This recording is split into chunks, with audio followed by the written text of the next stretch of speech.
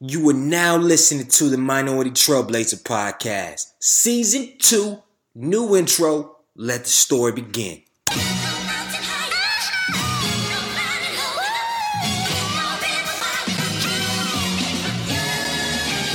One time for the lovers, 2 times for the ladies, 3 times for the brothers, 4 times for the babies. Do you love her? Do you love her? Do you love her? Do you love her? Do you love her? Do you love her? Do you love her? Do you love her? Do you love her? Do you love her? Do you love her? Do you love her? Do you love her? Do you love her? 1 time for the lovers, 2 times for the ladies, 3 times for the brothers, 4 times for the babies. Do you love her? Do you love her? Do you love her? Do you love her? Do you love her? Do you love her? Do you love her? Do you love her? Do you love her? Do you love her? Do you love her? Do you love her? Do you love her? Do you love her? Do you love her? Do you love her? Brown skin, love her brown skin, love her brown. Brown skin, love her brown skin, love her brown. She my brown skin, love her brown skin, love her brown. She my brown skin, love her brown skin. Hold me down. Gosh, that song never gets old, man. Shout out to Laka Shaw who provided us for that intro. You can find Laka Shaw on SoundCloud, YouTube, or purchase that song called Brown Skin Lover on iTunes. And yo, guess what? It is the last episode of season 2, 42 episodes in. Wow.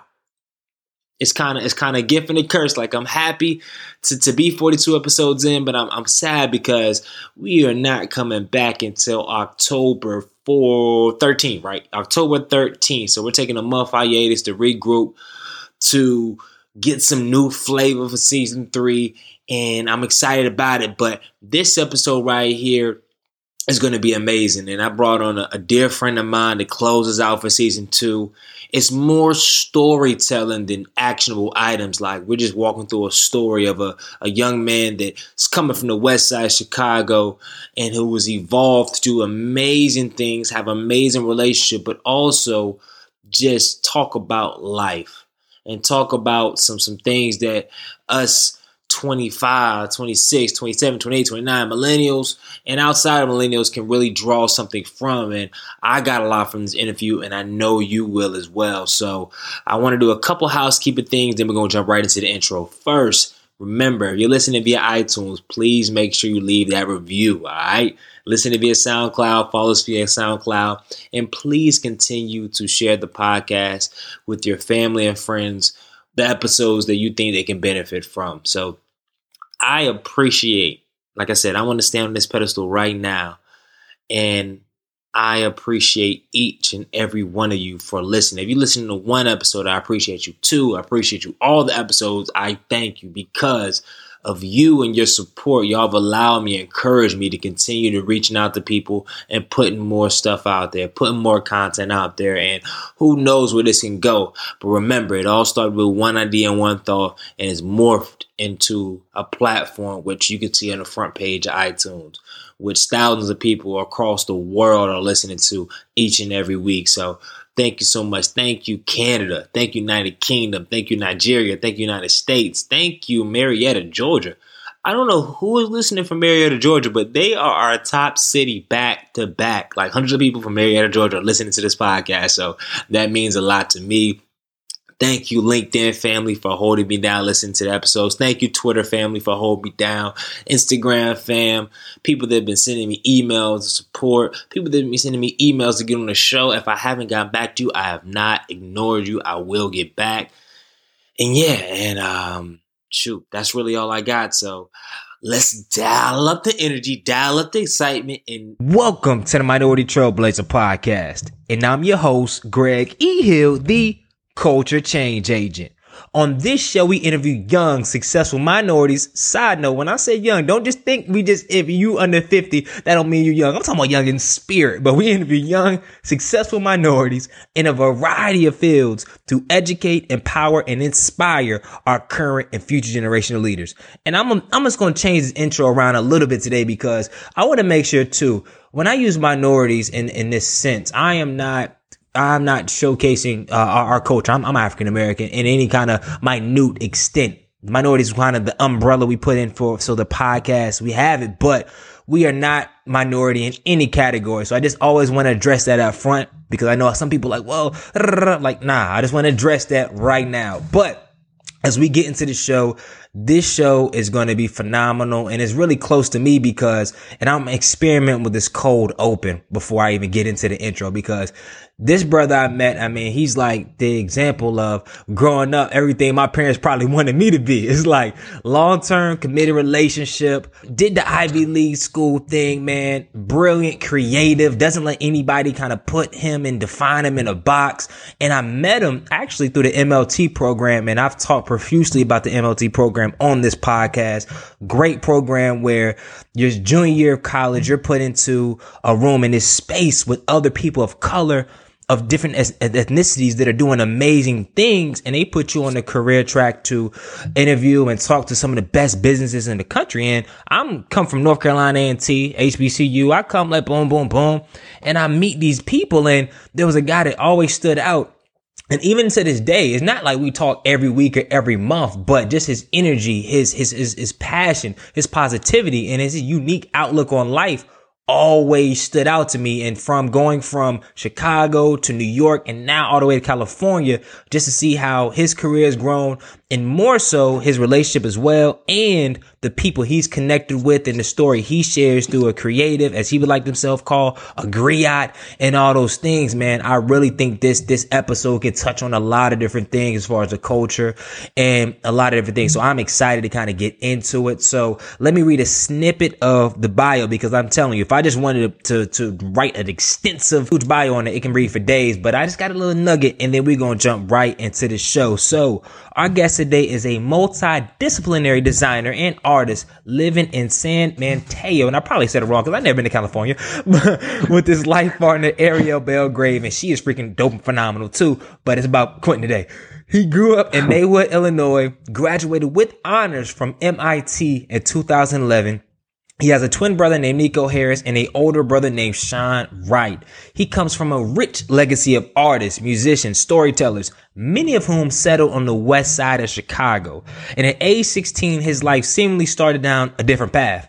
I mean, one that had him feeling a little bit different from his roots. However, the Institute taught him to see his trajectory not as a misstep, but more so an evolution of his family creed. He learned balance, which nurtured the mantra, I am the artist, I am the technologist, the voice, and the hand. He's a designer currently now at Walker & Company Brands, which many of you probably know for short as Bevel, which is a movement focused on making health and beauty simple for people that share his heritage or people of color in general. Without further ado, I would like to introduce my brother, my dog, my minority trailblazer, Quinnton Harris, to the Minority Trailblazer podcast. Welcome to the show. Man, that whole intro had me hyped. I always wanted to do like the Arsenio, oh, woo, woo, woo, woo, woo, woo, woo. That was dope, man. Thank you so much. Man. Oh man, I'm pumped up for because luckily this platform has allowed me just to have regular conversations, catch up and build with cats, and not really feel like I'm really just sitting there and have to drive an interview. So I'm excited, man. And you know, as we always start off the show, and you know, I'm a big quote guy, and you have helped me grow my Twitter love exponentially by sharing quotes with all the cool cats in that tech space. So I'm connected with cats just because of you. So what is a quote that you live by, and can you share us an intriguing story about how you apply that quote to your everyday life? Wow. So I'm not sure exactly who the quote comes from. I know my mom used to share it always, but she would always say, "Don't let your gift get ahead of your character." Ooh. And so. Yeah, and I mean, I'm not sure where it came from. Maybe I'll claim it one day, maybe I won't. But the whole concept was really about, having this natural talent, having this natural gift that you have that's God-given, and, you have it to share it with the world. And oftentimes what we see in our culture is we promote the gifts or the things that people do very well, but we often don't spend enough time really developing the character of the person. Are they honest? Are they trustworthy? Are they someone that you can be around? Could they work well with others? And my mom always kind of reminds me that you may have this gift, but always work on who you are and making sure that you honor that gift, not only by not misusing it, right, but also just being able to share it unconditionally with people. So it's something that I think about a lot, especially being in the space now where I'm in Silicon Valley. I'm in California. I'm a designer amongst software engineers. I'm really kind of in a unique space where I can really share my gifts with the world for whatever that may be, and it's something I think about a lot. But so with that being said, though, because I mean, if your mother said that a couple of times when you were growing up, can you saying a situation that you were growing up when you were a little kid, that she said that, and like why she said that? Ooh, that's a good one. I'm trying to think of like a very explicit.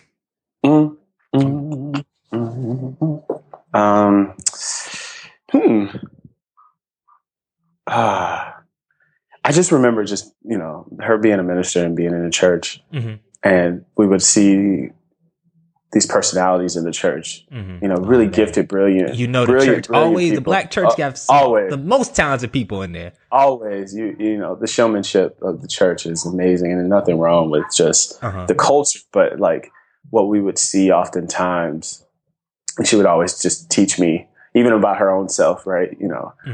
People. My mother is a phenomenal teacher, and I just remember one day she had a sermon that she gave, and everybody just, praised her. Just was like, "Yo, you did a great job. You did an amazing, you delivered an amazing word. You're anointed. You're gifted." And then I came home, and something had happened. I did something wrong, and she yelled at me in a way that like was really condescending. And I remember telling her about it and like telling her how I felt. And she kind of took some time to really process it.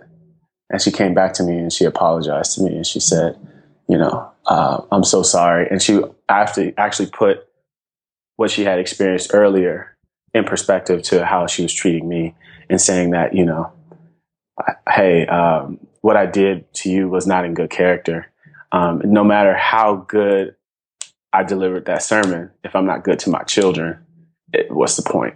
Right. And so I remember just that example, how it applies to myself. I don't remember her telling me, but that example, that's clear enough. And I think a lot of, especially in these spaces now, you get more leverage in your career and you're out there, and there's always these opportunities that now you have a little bit more exposure. You have a little bit more leeway in meetings, and sometimes in the back of your head, you can use that in a bad, especially, and I can speak from my perspective as a speaker. It's like my whole day is really talking and giving life to people, but then it really eats at your soul at home if there's certain things you said that you're not really applying. It really installs a lot of soul searching, and it helps you build your character where you're like, no, I cannot continue to do X if I'm doing that. So you're right on point with that, man. So let's transition into the beginning of the show, man. Tell the audience who are not familiar with you a little bit about your background and where you come from. Yes. So I was born and raised in a little town right on the west side of Chicago, like right outside of Chicago, called Maywood. And it was a town that my mom grew up in. My grandmother settled there from Texas. And it's really interesting just to really kind of learn my family history. I've been able to learn a little bit in recent years. But, my grandmother was a singer, a performer, but she had to take care of her family. So she ended up getting a government job and, as a post office, and really she stayed at the post office for, I would say, 27 years.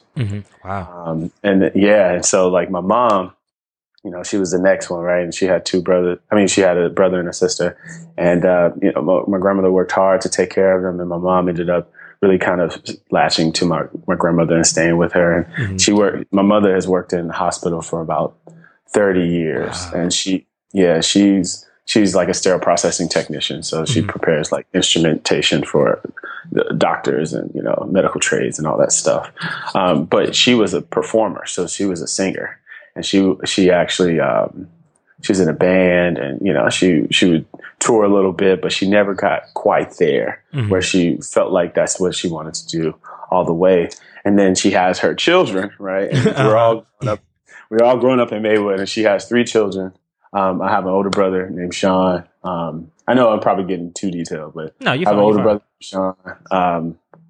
and he became this rock star artist, right? So he's the singer now of the family, and he travels and he makes music. And then she has two twin boys, me and my brother.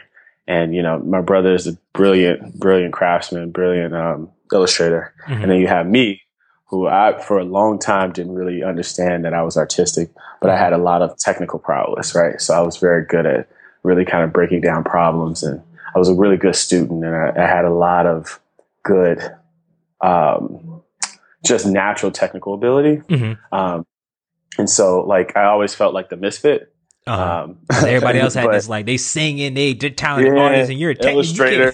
I'm just, and then it's just me. I was like, oh, I'm good at math and science. That's it. As a black kid in Chicago, like, okay, cool. Where you go? Cool. Yeah, exactly. Right. Like, I also, I was athletic, but I wasn't confident. So mm-hmm. I put a lot more of my confidence in my schooling. And I think it was like sixth grade where I learned that, like, I just was kind of special. Like, my sixth grade teacher, she was like, I can't remember. I'm not going to even just bust her out like that, but I just remember not a lot of people had nice things to say about her, but she, was very much so about challenging her students. And I just never forget that first teacher parent conference where we did like our first quarter grades, and she handed the report card to my mother, and she said, "Now, I haven't seen this in years, but Quinnton is the only student that I awarded straight A's to." And like, this is after, a whole elementary school cycle of just mediocre grades. I was just kind of like, whatever. And something about that moment kind of made me think, oh, wow, like, I got something. And so they started enrolling me into gifted programs, and I went through and finished and went to high school, a little high school called Proviso East.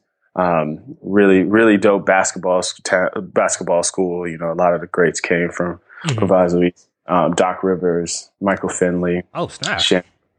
Like heavyweight basketball in the area. So it was cool, like, to really kind of be that kid in an environment where, like, I feel like drugs and gangs were really, really kind of the narrative. It was drugs, gangs, basketball, right? And, Maywood in itself is a bit disenfranchised, I would say. It was an old factory town, and it was just, it kind of was what it was. And just being in that environment and kind of being like the sore thumb, the minority, right? And not really understanding what that meant, but also understanding that, once I graduate, I probably won't be there, and I really have any clear understanding of where I want to go, any schooling, any of that stuff. Right. And so, I get to high school. I mean, I knew I was going to college. I didn't know where I was going to go. And it was my junior year, actually. My chemistry teacher, who ended up being my baseball coach and my wrestling coach. You wrestled in high school? Yeah, man. Bruh. I wrestled 2 years. And this is before I had my growth spurt. But It was just an excuse to wrestle my brother, because it was cool to, like, actually compete against my brother. My brother had like 30 pounds on me. He was like football player. Your brother's not a small guy, bro. Nah, he's not small by any means. Man, my chemistry teacher, he would get this brochure in the mail. He had gotten it for over 10 years. It was a brochure for MIT. And it was a program called the MITES program, and it was Minority Introduction to Engineering and Science. And that program was created in the 70s to really kind of bring minority talent, Black and brown talent, to MIT campus. And, they bring kids from the inner city, kids from the suburbs, to really give them an MIT experience, but also kind of act as a feeder program to vet talent, people of color. So it was like an opportunity. It was like MLT, right?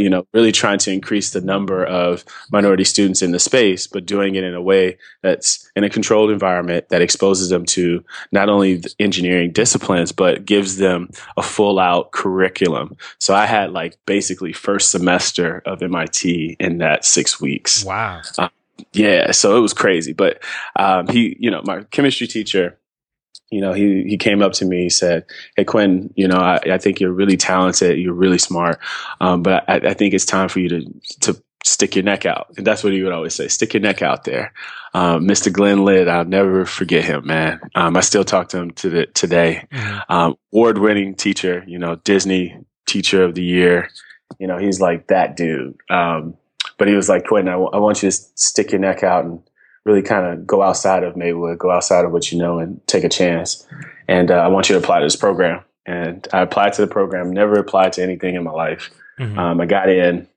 And that program, I went to MIT, stayed on campus for 6 weeks during the summer before my senior year. And that program changed my life. I met so many incredible people from all over the country. And mind you, like, I was like working poor class. I wasn't poor, but I had never been around affluent families or affluent people. And it was just the first summer where I felt like there was something special about me, and I knew that I had more to learn, if that makes any sense, And I was in that program. That was the first time I had been exposed to physics, calculus. I had an intensive writing course, and I had in 6 weeks you had to do all the wow. Yeah, so when I tell you the curriculum was stacked, it was stacked. Now, mind you, I had to do physical science, so physics, a life science, so chemistry. I had between biology, chemistry, and biochemistry. I actually tested out at chemistry, so I had to go into biochemistry. That was the worst decision I could have ever made. Calculus, right? A writing course, and then an elective. And then electives, I ended up doing computer programming. At the time, it was just Flash development, but like all of this was compacted in 6 weeks on top of attending seminars about all the different engineering disciplines that they wanted us to learn about. Wow. So when I tell you it was a full-on packed program, it was full. And that was exactly 10 years ago, actually. Wow. Exactly 10 years ago. That's when everything changed. That's where I met my homeboy, Dorian, who ended up going to MIT with me. I met a few other cats that I'm still good friends with. It set me on a path of just no return, and I came back senior year, my brain, and mind you, the program whooped me. When I tell you it whooped me, it whooped me. Like, that was the first time I had ever failed a test, right? And mind you, everybody else is failing the test too. Okay. You had to put that caveat out there. So like, out of 100 points on a physics exam, the average score would be 24, and like the standard dev was like 6, right? And so everybody got 24, right? But then you learn about the curve system, and then you look up and you're like, oh yes. So if the standard dev was 8, it was 6, and I got 18, that means I still passed. Woo! But in terms of a confidence builder, right? It was just like, wow, like all this information, you got to synthesize all this information. You have to be able to regurgitate it, but like, you're in an environment where, it's okay not to be perfect. It's just how you process what's going on, how you solve the problems, and the problems are solvable, but like building up the muscle where you can solve the problems within a certain amount of time.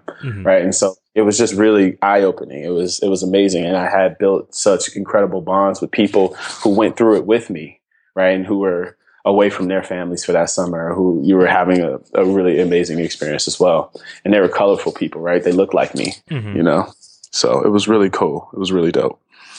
But that set me on path to get to MIT. And I got to MIT. And when I was there at MIT, the journey started all over again, right? Really trying to, because now you're exposed to that demographic. Plus, now that majority demographic of smart, affluent people that are of color then goes into, now you're a minority again within this plethora of more influential people, whatnot. So definitely dig deep into that MIT experience and some key things you learned about yourself through that timeline. Yeah, man, it was interesting because, I was in the classrooms with these people who have had such amazing childhoods. When I say childhoods, I'm talking about really like, I I ended up becoming a mechanical engineering major. But like we talk about kids who've been tinkering in the shop since they were 6 or 7, right? It's been a part of their narratives for a long time. And I chose mechanical engineering off of a feeling like, oh, I think I want to be interested in this.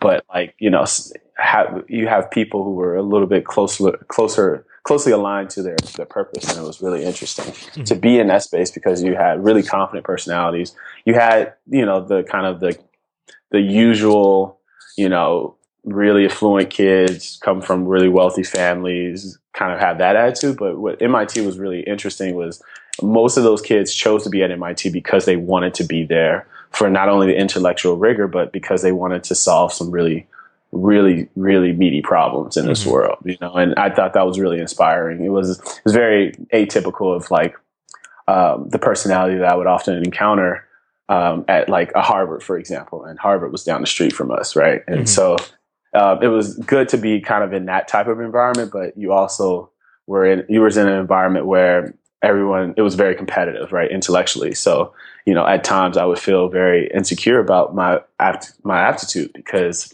I often felt like I was at a disadvantage academically. Didn't have necessarily the resources or a rich family. And slowly but surely, I peel back the layers of kind of that insecurity with just the support that I had from some of the offices on campus. I would go to SQ, which is a counseling service on campus. I would, and then I also was able to really kind of self-select a community for myself, right? So like there were established communities on campus that catered to minority students. Specifically, there was a group called Chocolate City, where it was all... City? Yeah. On MIT campus? Yeah, man. It was all Black male living group. And, it was started in the 70s in a reaction to really kind of forge this bond and really try to create avenues for people of color on campus. And, slowly but surely there were other pockets and groups and organizations that developed too. But like I didn't live in Chocolate City, but I definitely benefited from the resources and the support that they had as a community. And there was a Black Students Union, there was all these other things. But aside from all of that, like started to peel back those layers of insecurity using the support. And it was amazing to find that I did have an advantage. I did have a privilege. And once I kind of understood not only what my strengths and my talents were, but also how to utilize the privilege that I had at the Institute, which was I had been there already. I had done a lot of the work that especially freshman year, I had done a lot of that work in my time. You were a little bit ahead of your class, yeah. Yeah, I was just ahead in terms of just being able to see the big picture. And so that's very powerful to understand. That was very, very powerful for me to understand. And I started to relate to the Institute a little bit different. I call it the Institute, and I think it is the Institute. It's the best place in the world. It's the best incubator in the world, right? You're not there to play around. You're there to really get your life together, right? And you're there because it's going to force you to make some decisions about who you want to be. And it may not be the perfect place for you because, if it is heavily STEM focused, you might not be in the right environment if you're more of an artist, but it is an environment that really helps you pressure cook yourself and like really get to the bottom line of what you want to do. Ultimately, not necessarily what you want to do in the future, but what you want to do next. Who do you want to be now? Present moment. So yeah, man. So that was really powerful. And so to walk us through though, how'd you start to make that, or what some change in college started to make that shift from mechanical engineering to your first career, your first foray into advertising and that sort of business? Because those are you can draw similar things from that, of course, but they're still starkly different. So when did you start making that transition into that point of your career? Yeah, so I was making that transition all throughout undergrad, and I just remember kind of the clear signs of that path, but like didn't really understand how the dots were connecting until much later. But like freshman year, I did the prereqs to my major, and then I started mechanical engineering sophomore year. And I think it was 2 students of color that really influenced me to actually go into architecture. which was more of the design-oriented program at MIT. Then under architecture, there was visual arts department. There was urban planning and studies and city planning and things like that. But they kind of housed all those departments together. And it was two students that I remember. It was a guy named Jarrell Johnson and another guy named Joe Brown, who kind of tried to go this, like, they tried to create an alternate path where they used architectural design and mechanical design and really tried to merge the two, right? One guy was really obsessed with roller coasters. The other guy wanted to do amusement parks. And they really, the design piece was like something I was really interested in. Didn't really know how to say what it was, but I was really interested in it. So they encouraged me to take the first architecture studio class as I was doing my mechanical engineering program. And so it was architecture that I felt like, wow, I'm getting like the design thinking skills and the experience. But the mechanical engineering piece was really just kind of learning how to like really get very technical about a problem and really kind of understand deeply what it will take to solve a problem, right? So like learning like material science and learning how things move and learning motion, right? That was really the engineering piece, but then really learning how to curate an experience, how you want someone to feel, how composition affects reality or perception. Right, that was really architecture. And I liked both, but I didn't really want to commit to both. So I was just like, well, let me just do both. Right. And so I ended up doing a double minor in architecture and visual arts. And throughout the whole time I was doing my curriculum, I was doing a lot of side graphic design projects. So I would do a lot of graphic design stuff for some of the offices. I was creating T-shirts. I was doing flyers. I danced on I danced at a hip hop dance group. So like I was doing like all the clothing for them. And it was really interesting. And, and like all that stuff started to really kind of converge as I got closer and closer to finishing the program. And I started to realize that, wow, like I really like really creating a visual aesthetic, but I also really like understanding how to really solve problems and really kind of have the core function behind it. And I didn't really know how to quantify it or really know how to really make a career, like choose a career path that really suited both of those like personalities. Or I wouldn't even say they're different. I think they're the same coin, but I think they're two sides of the different, of the same coin. But it was MLT that exposed me to marketing. And just to give a little bit of background of what MLT is, and I think MLT is a huge part of your narrative too, Greg. But MLT is Management Leadership for Tomorrow, and it's a program that was started to increase the number of top earning talent in Fortune 500 companies, right? And so the goal is to increase the number of Black and brown CEOs. Like that's the bottom line. But that mission kind of fanned out, and they started with, trying to get MBAs, like successfully get Black and brown talent into high achieving MBA programs. And then, from those MBA programs, they would go on to try to be management as well as like, C-suite executives. And they created an undergrad version of the MBA program that they started. So that undergrad program was to get the track started earlier and develop a pipeline much earlier in school for undergrads to get the first internship, get the first corporate internship. And so it was a year and a half long kind of professional development training that I went through. And I had a personal coach and I had all these different things because at that time I was like, well, I have two different interests, but I didn't really know how to converge the two. And so maybe this will help me. Maybe those two interests won't suit me in the future. Maybe I'll just go away and do some consulting or finance or something like that. But I wanted to use that program to really explore other career options, and marketing, specifically brand management and design, was really a part of that exploration. And it started to appeal to me. And then I was like, wait a minute, I'm already doing this type of stuff with graphic design. I'm already doing kind of like, the clothing and all this stuff. And so I was like, I think this is perfect. Like, whatever. Let me figure out how to get into a space that is this, right? And so I'll never forget Valerie Griffin, who was my coach. Miss Valerie, She's yep. Miss Valerie. Yeah, I love Miss Valerie. She said, well, like if you can try to take some marketing classes in school because, you want like, it's good to do it after school and it's good to really kind of, do a lot of this stuff outside of your day to day, but really see if you can start to incorporate it into your rhythm, your routine. And I took this marketing class, and the company that I worked for 4 years outside of school, after school, they presented that day. And they presented it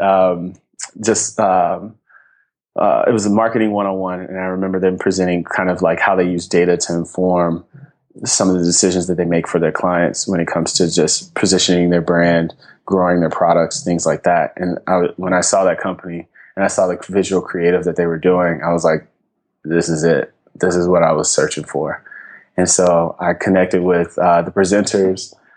They brought me in to interview for the internship program that summer. Mm-hmm. And they actually made me interview for analytics. And I come in with my little portfolio printed out, and I was like, here, this is what I want to do. And they were like, oh, okay. Well, just do this case study real quick. And I was like, oh, okay, cool. I banged out the case study. It's just, it was kind of what it was. Yeah. And they were like, oh, okay, well, he must be talented. So they brought me back in for a creative interview.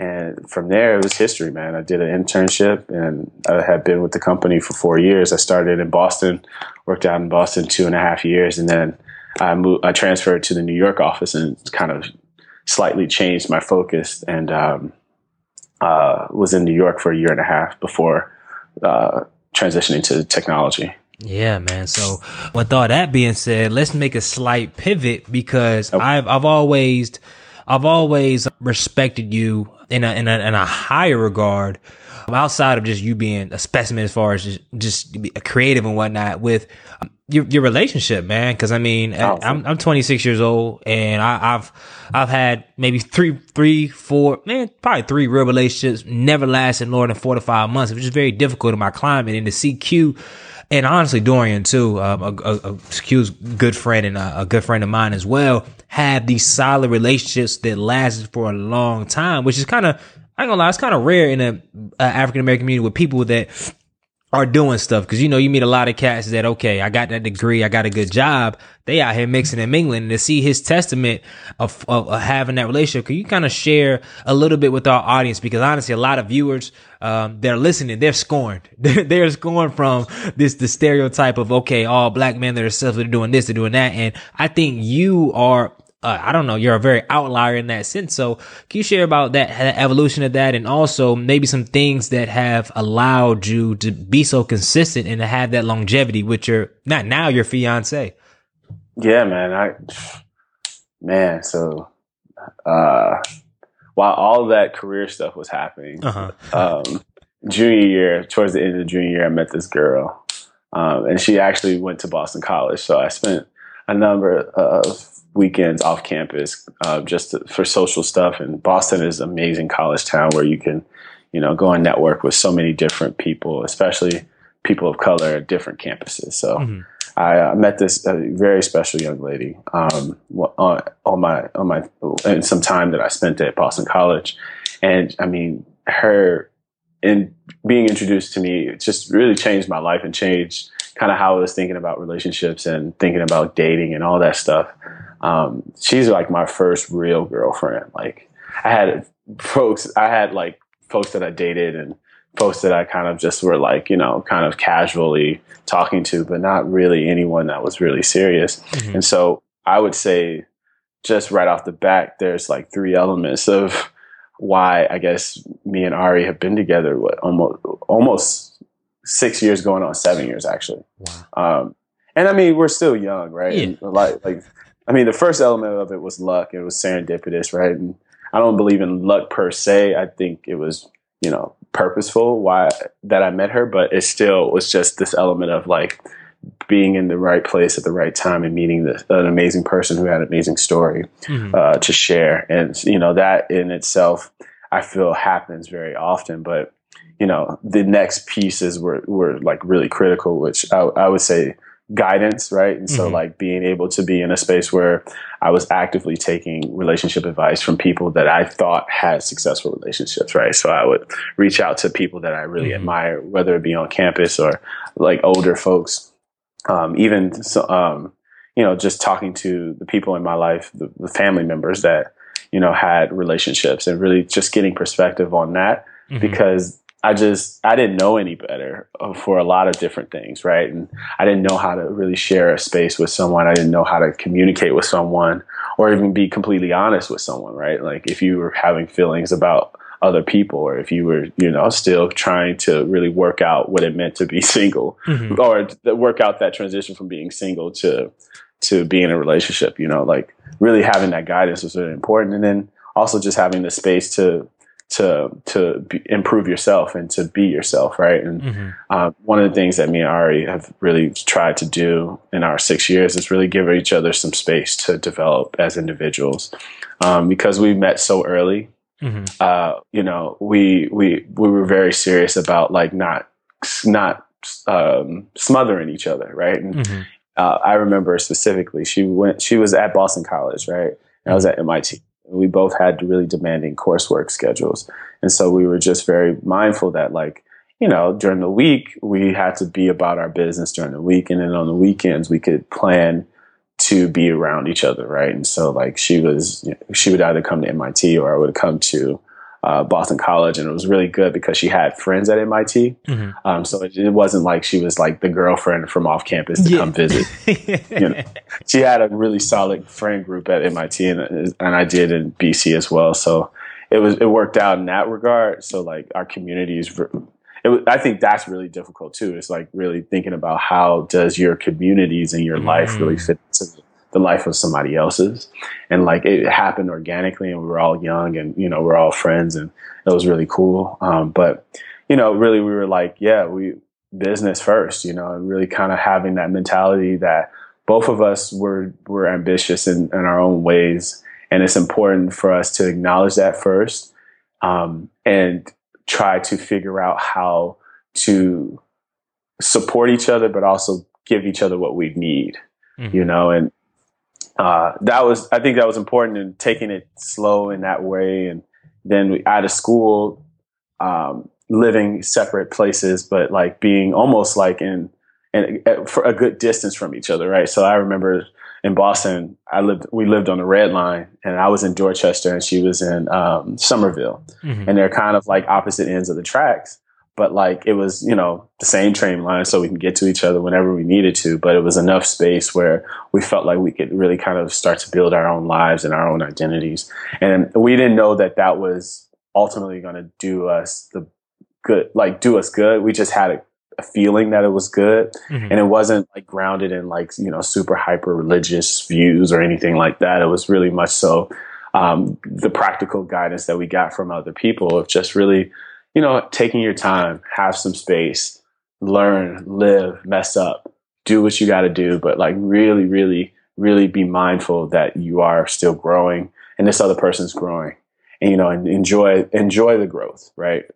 And so I look back, and like the first time of us living together was going on a year, right? So we haven't been even living with each other for a year. And this is like this new transition in our lives. And how do we kind of make the day-to-day work together? Because we never had to do that before. We would really created like our quality time spaces, and we would communicate with each other, but we never were around each other day to day.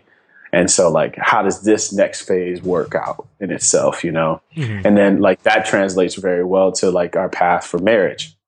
And so having to learn how to problem solve and communicate with someone and all that stuff. So like, I mean, I appreciate the nod in terms of like you saying that me and Ari's relationship is inspirational, but like, man, it takes, I would not say that it's been easy, nor would I say it's, as beautiful as it may look on the outside, and I'm not saying that that's bad, but don't get yourself in no trouble, man. Right. I'm not saying that's terrible, but like, I'm also saying the reality is the beauty, right? And being able to be all and have someone that you're growing with, and to to see everything and still love them, right? Learning what that really means, to have Ari be so close to me and she see my flaws, but she still loves me, and that's a beautiful thing. And it's something that we're continually working on. Yeah, man, that's no doubt, man. And I want to ask this other question too. Say if you were, all right, you have this room, right?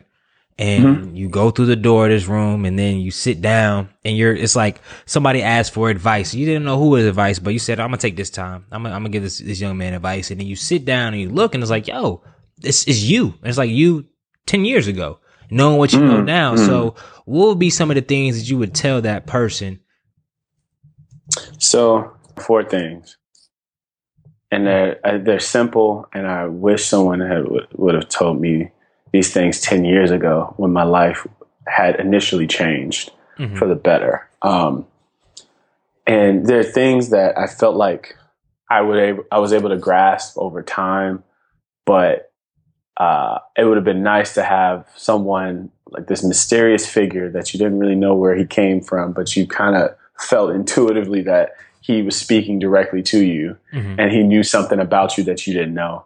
I wish someone would have told me these 4 things. The first thing was, be courageous, but true courage is really standing up and doing something when you're scared. Right. And so what that really means is if you don't feel like you're adequate enough, if you don't feel like you're smart enough, if you don't feel like you have the money to do something, but you really want to go after it and you really want to do it, be courageous in trying it, regardless of you're fearful that you're going to fail or you're fearful of what people may think about you, And so I think that's real courage when you can just do it and you do it for yourself and you do it for the reasons that you really want to do it and you learn from it and it doesn't have to be perfect, So that was the first thing I would tell myself. And the second thing I would tell myself is really try to establish a routine for always producing something or making something. I think, and this is not to say like what you make is big, but as a creator or a creative, I oftentimes spend a lot of time thinking about what it is that I want to do, but I never take those thoughts and break them down into little pieces and actually make incremental strides to whatever it is that I want to do. And so I'm learning how to do that now. And I think just being a product designer and having to solve these really complex problems, I'm getting training and skill into really taking the big problem and breaking it down into small pieces and taking bites off of it. Always keeping the big picture in mind, but like really trying to do something that goes towards what your goals are. Like really be committed to establishing a routine that compels you to create on a regular basis and create things that are small, right? Because before you know it, those small things will turn into something big, right? And those small things, when we're thinking about simplicity, right? We're thinking about like the most profound things are simple and they're thoughtful and and usually what we don't see is the process that goes into making those things really simple. But like it takes a long time to get to even creating something that's simple and it's easy. So, just being committed to a routine will help with that. So that would be the second thing. The third thing is really love everyone. And I think I saw something really special in my personality younger, but I didn't really understand it or get it. I do well in an environment with a lot of different types of people and a lot of different types of personality. And to love on someone is to really kind of celebrate who they are, where they are, and really acknowledge that they're present, that they have a presence, And I think oftentimes when I was younger, I didn't know I had this particular ability to do that. And I would often get so consumed with just being always about myself and beating myself up or being super critical about myself and really not practicing that self-love in a way that it will help me to love everyone else that was around me. And I think the older I get and the more confident I become in myself and the more I learn how to love myself better, I'm learning how to love everyone around me. And so I guess maybe to really kind of tighten that piece of advice, it would be to learn how to love yourself to the point where you can love everyone else around you. That's what I would say. Love that. Ooh. Yeah. So, and then the fourth thing is just don't overthink things. My brain is very complex at times. Mm-hmm. My interactions with people can be super complex sometimes too. And I think that's just a product of just me overthinking certain things. And I mean, it's my nature as an engineer to really kind of overanalyze and oversynthesize and try to anticipate every move that I make or every step in the problem that I'm trying to solve, where sometimes it just takes for you to just be really quiet and to be really risky. Mm-hmm. As I say, just focus on one thing and just do it and learn from that one thing. You often learn more from doing and really kind of simplifying your approach than you do from really overanalyzing something and trying to perfect it. And I mean, it's weird because I have the tendency to be very perfectionist mm-hmm. in certain areas, and then I have the tendency to just be all over the place in other areas. But for the things that I tend to overthink, which usually leads to fear and anxiety, mm-hmm. I would say to myself, just, chill out, be okay. Stay smooth. Stay smooth. Yeah, stay smooth. Don't overthink it. Uh-huh. Man, that. First of all, that's some fantastic, phenomenal advice, and more so the way that you broke it down into those sections. And if you could, and I know we talked about it a little bit before the podcast, but before we go to the future round, I definitely want us to stop here and talk about it. Is I was reading a couple blog posts from you and just looking at your background and also reflecting on my background and maybe some pain points that a lot of our viewers may be going through. And I think we talked about it earlier, that the association with talent and then developing skill. Like everybody has a natural talent in something. Everybody just listening, everybody. But in order to and you've seen it, to grow in your career, growing your influence, growing your relationships, and just growing a human, you got to begin to develop that talent and that skill. And if you can kind of share with our audience maybe a few things that, of course, and we know we're all not finished products, but I know you've taken gradual steps in each part of your career to kind of continue to define that talent on a high level. I'm not talking about just in the closed room. I'm talking about in your past role and now as your role at Bevel. So can you share with us maybe some things that shaped you into furthering developing your talent and that skill to a more than proficient level? Yeah, man, I'll try to break it down as much as I can. When I was writing notes earlier when we were talking, mm-hmm. I feel like there's like 3 levels. Maybe mm-hmm. they're not levels, succinct levels, but there's 3 areas that we often talk about. It's like talent, mm-hmm. then there's skill, mm-hmm. and then there's character. And I think, and I mean, I'm just oversimplifying it just because this is logically what I'm thinking. But there might be people that have better explanations of what I'm thinking for sure. But I always often kind of perceive talent to be this God-given gift or this thing that you have that, within a particular moment, mm-hmm. you can kind of intuitively and naturally grasp it and you can do it. So when I think about just people's ability to sing, right? And this really beautiful voice, it's just raw, powerful voice. It's just it's in you. You have it and you do it, and you mm-hmm. can usually feel something, this presence that is really kind of driving that talent. And it's usually within a particular moment. Skill is kind of, in my mind, the next level and kind of translating talent into something that can be channeled and repetitious and built and kind of used. So as a singer, you built the skill to be able to have vocal lengths and mm-hmm. ranges and different pitches and really kind of practicing and using the talent and crafting it in a way that you can really kind of start to give it into to practice it and to really perform it in a way that is routine and mm-hmm. it's delivered in consistency and all that stuff. And then character is kind of the next phase. And I may be skipping over a phase, but character in my mind is kind of like, now I have the ability to control my talent, which is the skill. How do I use my talent in a way that's effective? And how do I use my talent not in a silo, but in a sense of like, how does it affect everybody around me? Right. And so like being cognizant of like who you are and your position within the world, I think that is in itself like the essence of character. And then building good character, good habits is kind of like the trajectory. And so I think with all that being said, I felt like,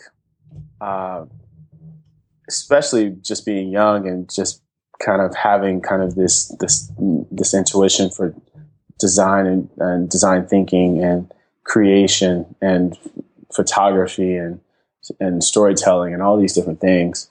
I had some talent, but I had to build some skill. And so like at my first job, I would say like I was confronted with this idea that I was talented, but I didn't have the skills nor the character to really make an impact. And I was confronted with that idea after my first, like, I would say like 6 months into or a year in, where I got a performance rating that was pretty low. And it wasn't for the fact that I wasn't talented. And it wasn't even for the fact that I wasn't doing my job. But it was really kind of like how well I was doing my job. And am I evaluating my talent based on the position or the space that I'm in right now? And am I effectively building skills and also building character? And so I think, but I know when I was at the job, and I got that feedback, it made me really kind of stop and think about, is this what I want? Yeah. And even if it isn't, right, and even if it isn't what I want, what can I do better? And you know, am I really kind of really relying on my talent, my intuition, am I not spending enough time really developing my character? And so I went through kind of a process of just writing goals and really making sense of what I wanted to do. And I mean, there's moments like that, and there was so many other complexities working around that very issue.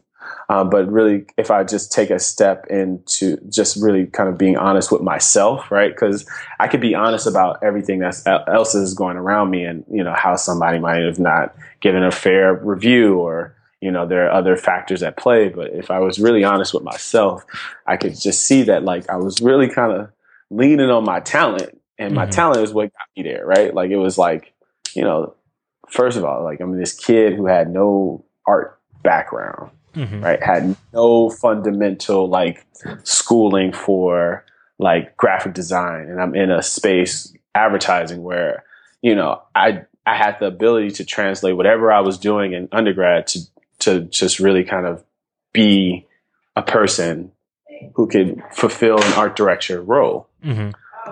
So I made it up in my mind that at least for the season that I was in, I was going to be very intentional about how I develop my talent and build some actual skills and become a good, like, so my job at the time was to create digital advertisements and to actually build marketing pages and landing pages and experiences for the brand that I was working for. And so I made up in my mind that that's what I was going to do, and I'm going to be the best at it.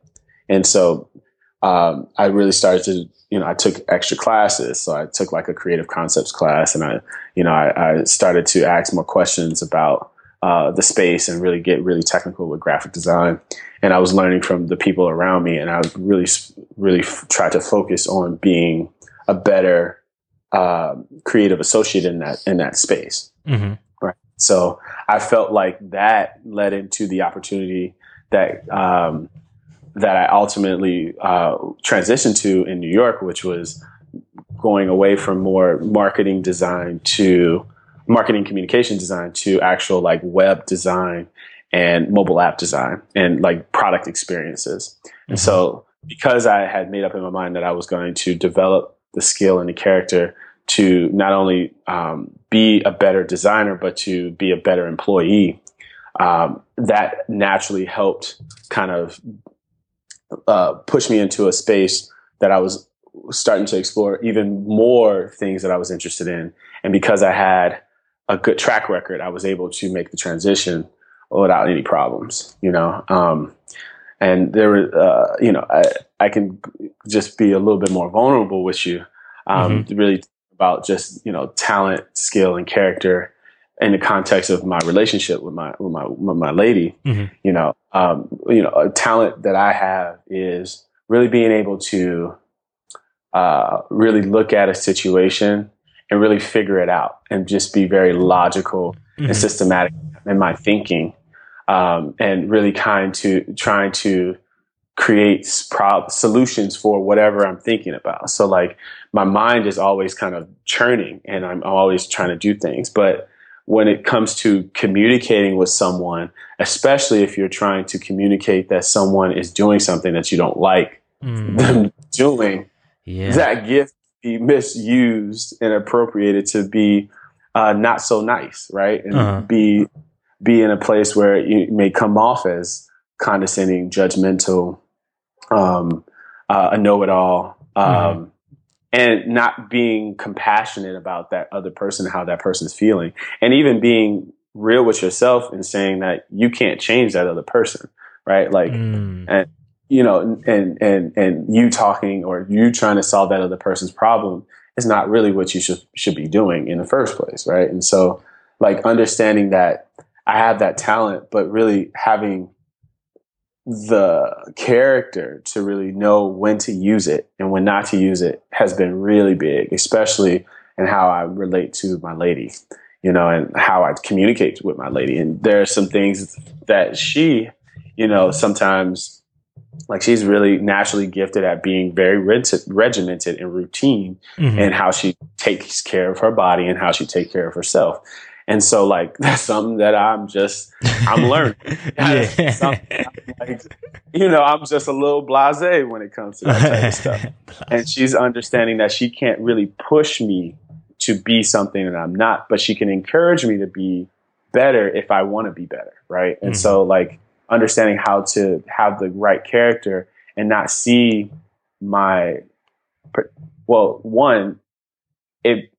understand that the flaw that you're perceiving in someone else may not be what they're perceiving as a flaw, right? And so, like, being open and understanding that this person has a different way of thinking, they have a different way of communicating, and having the character to really kind of love that person and to use your gifts in a way that doesn't hurt that other person.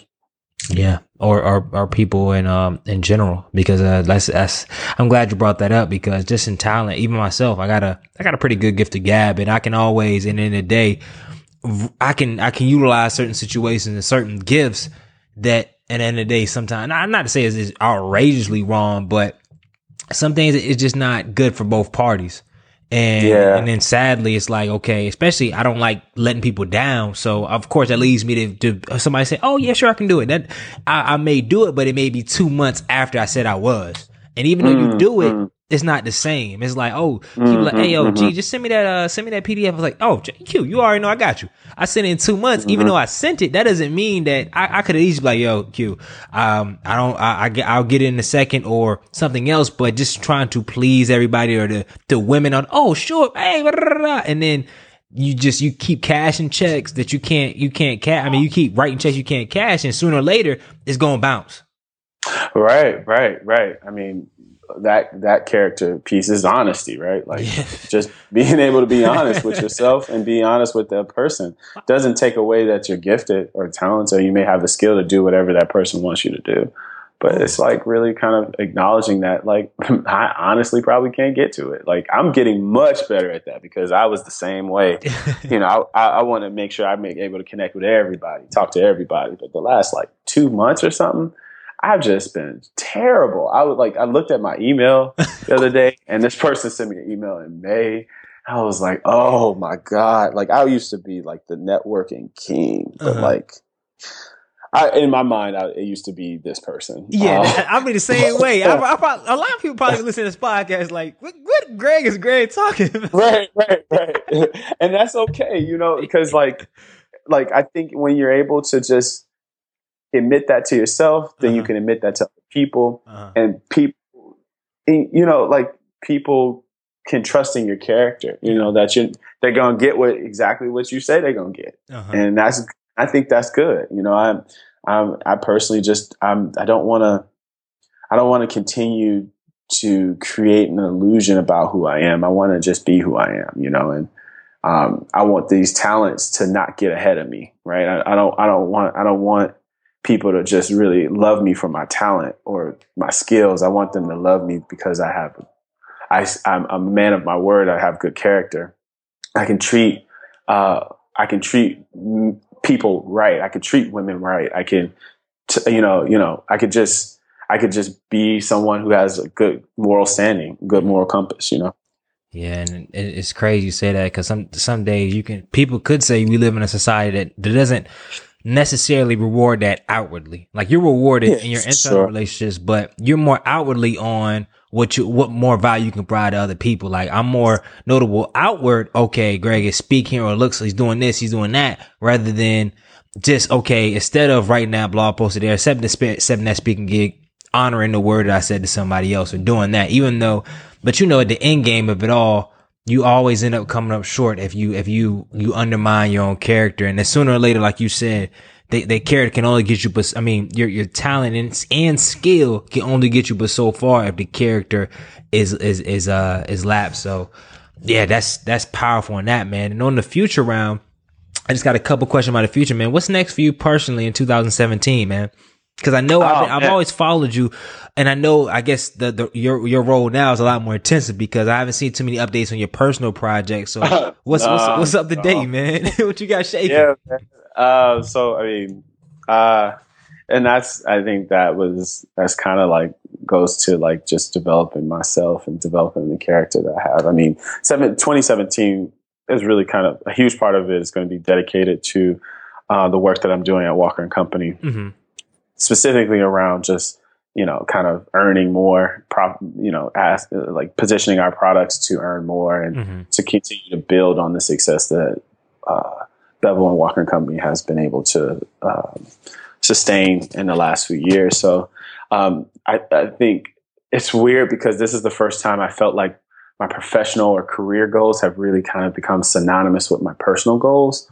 It's an interesting space. I don't have all the answers to how that will play out right now, but I'm in that ideation phase, right? And I think it's really cool and it's really refreshing to be fully committed to a cause and really learn from that cause and to really kind of develop skills that I can transfer into my own personal cause that are outside of that career space. So I would say 2017 is really focused on really kind of building the company that I'm at, and also just setting the stage for the marriage that I'm walking into now. So me and Ari will be married in 2017. We'll have a ceremony in 2017, and so like preparing for that, and that's both a event planning task in itself, but it's also, I think, a really kind of, it's like checks and balances, right? So like making sure that our mental health is in a good place, making sure that our communication is in a good place, and really starting off our marriage in a great way. I mean, I always say that we've been married for a long time, and I think we've, this is not us just kind of, the wedding is not like the start of the marriage, but like really kind of trying to make sure that we're easy into this formal commitment that we're about to make. I think that's going to be the major focus for me in 2017. Nothing really hard set in stone. I still want to create little things on the side. So remember just that point of advice that I was giving my younger self of really just trying to be committed to really creating small things. I still will here and there be able to just go and just create. So I'm still walking around with my camera, snapping photos. I'm still writing a little bit in my spare time. I'm still helping and volunteering with some nonprofits and some other things. So, amen. And the last question before we go into our rapid fire round is, when it's all said and done, though, how do you want to be remembered? Ooh. I know that's a loaded one. Dang, that's a killer crossover right there. Ooh. That's how. Ooh. I think about this a lot because I want to be remembered for being a man that was never afraid to be himself and was always willing to love someone and to help someone. That's simple, but that's just simple. Yep, and that's real, not too grandiose, because that we don't have no control over that, but you do have control over what you just stated. So, man, that's powerful in itself, man. So, as we adjust into the culture change round, man, I got 5 questions, rapid fire, and then we kind of go from there. All right. Okay. All right. Rapid fire. Boom. What is the best piece of advice that you've ever received? Understand your gift, develop your character, and share your story. Question number 2. What is your favorite book and why? My favorite book is Austin Kleon's How to Steal Like an Artist. It's simple. It's short. I can read it at any time and really kind of activate my brain to become a better creative and to really kind of hack and create that small routine to always just be making stuff. Yeah, that if you have not got that book is a phenomenal, easy read and very intuitive. Like you said, you can pick it up at any time and be something you can actually do like right now. So that book is phenomenal. This question is gonna be like a kind of screwball question, but I always interested to hear people's guess. Actually, this is the first time I ever asked it. If you were an animal, what animal would you be? Oh man, that's not actually a screwball. That's an easier question than only somebody from MIT would say that. Every time I ask somebody else that question, I have to edit it out because they're like, "What?" So if I had to be any animal, I would be a leopard. So leopards, and I would be a black leopard too, like where you can see you can kind of see the spots in his coat, but just really smooth, cunning. So I always thought this animal is just really smooth. It's a predator, but it's very, very crafty. It can run really fast, really athletic. I love that animal. And I love the coat of that animal too. So when I think about just my personality and being able to patterns and spots, I love leopard print too. So if I could be, I would be a leopard. I love that. I love that. And then, if you were the president of the United States, what would be the first thing you would do? Oh no! The first thing. No, I don't want to answer that one. No, I don't want to be president.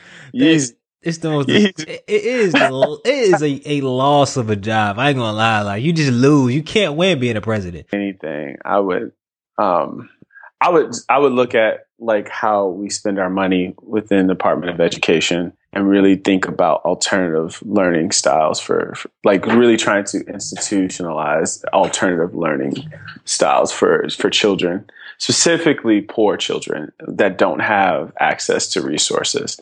I think there's a huge education gap.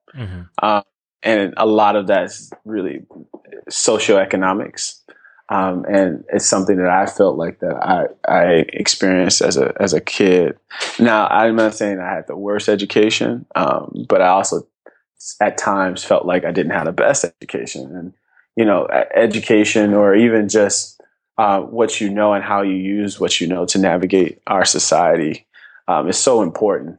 And so I would just be looking at how to create alternative systems for poor children to be educated in a way that will close that gap a bit. Nah, that's phenomenal. That's crazy. Our education, that's a whole nother podcast for a whole nother day. And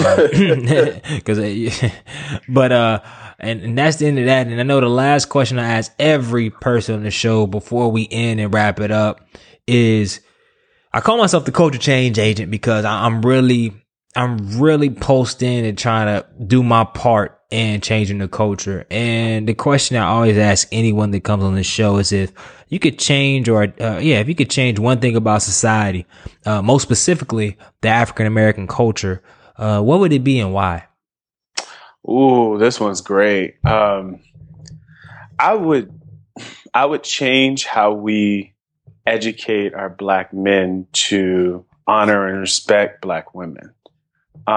Particularly when it comes to even just identifying as a man and what we think about masculinity. I think we're, as someone who's experienced shaming, or I would say shame, someone who's experienced shame for just being not hyper masculine, not super into sports, and really kind of more into the creative arts and into fashion. I personally would like our culture to be a bit more sensitive to promoting more of this carefree Black narrative, and really trying to, not feel like you have to be the tough guy, or not have to always feel like your masculinity is in question if you like things that are a little bit offbeat or a little bit out off the normal path, right? And also, like, not necessarily always ascribing things to a sexual preference, which would be homosexuality, right? Like just because you like clothes doesn't mean you're gay, right? Or just because you prefer to, really kind of take a very close look at what you're wearing and even push the boundaries of what you like to wear. You're not soft, right? Like, I think it's one of the areas that we could improve on, and, really improving on how we view ourselves will help translate how we treat our women, our Black women specifically. And I mean, we could talk about that all day, but just, man, that's one of the most unique things that I've heard through the 40 plus podcasts that I've recorded. Hey, cute man, shoot, man. First of all, from the bottom of my heart and from the bottom of Minority Trailblazing Nation's heart, I would like to say, man, thank you for giving us well over an hour of your time. But you could be out perusing with your fiance in Cali, man. I did a thank you. I'm sorry. I'm sorry. I should have just left it as a thank you, but I was going to be like, I just went running with her this morning. I'm good. Thank you. I appreciate, though, the consideration that you have for me, but it was a pleasure, just talking to you and opening up to you and sharing my story. You taking the time to ask me the questions you did and really challenge me to just open up and share. No, I appreciate that, man. I think these are always the interviews that majority of people get the most from, because right now there's a proliferation of information out there on anything. We could have asked you, how do you design, or how did you leverage, but all at the end of the day, I love storytelling. I love real people going through real things and sharing real experiences. And I think you captured that in this time frame. And I know a lot of people from your perspective, from my perspective, and from the culture perspective will benefit from this interview, brother. Oh, thank you, man. Appreciate that. Where can people find more information about you, your products, what you kind of do, and all that good stuff? Yeah, man. So I think the biggest space that I publish a lot of, like, what I'm doing is on Instagram. So my Instagram is just my name, Quinnton Harris, QUINNTON HARRIS. So you can find me on Instagram. I have a personal website. It's just my name, QuintonHarris.com. And I have a photo blog, which is journal.quintonharris.com. So you'll be able to get to all of those things. Once again, thank you, Q. Minority Trailblazing Nation, man. It's been a blast. It's been 42 episodes. Like I always say, I never thought it would go this far, but thank you for your continued support. I look forward to being with you back on October 13th for season 3. And until then, all I need you to do is one thing, two things. First, please, if you're listening via SoundCloud, follow us via SoundCloud. If you're listening via iTunes, please rate us and leave us a review. 5-star, please. And our second thing, I need you to change the culture. Good night.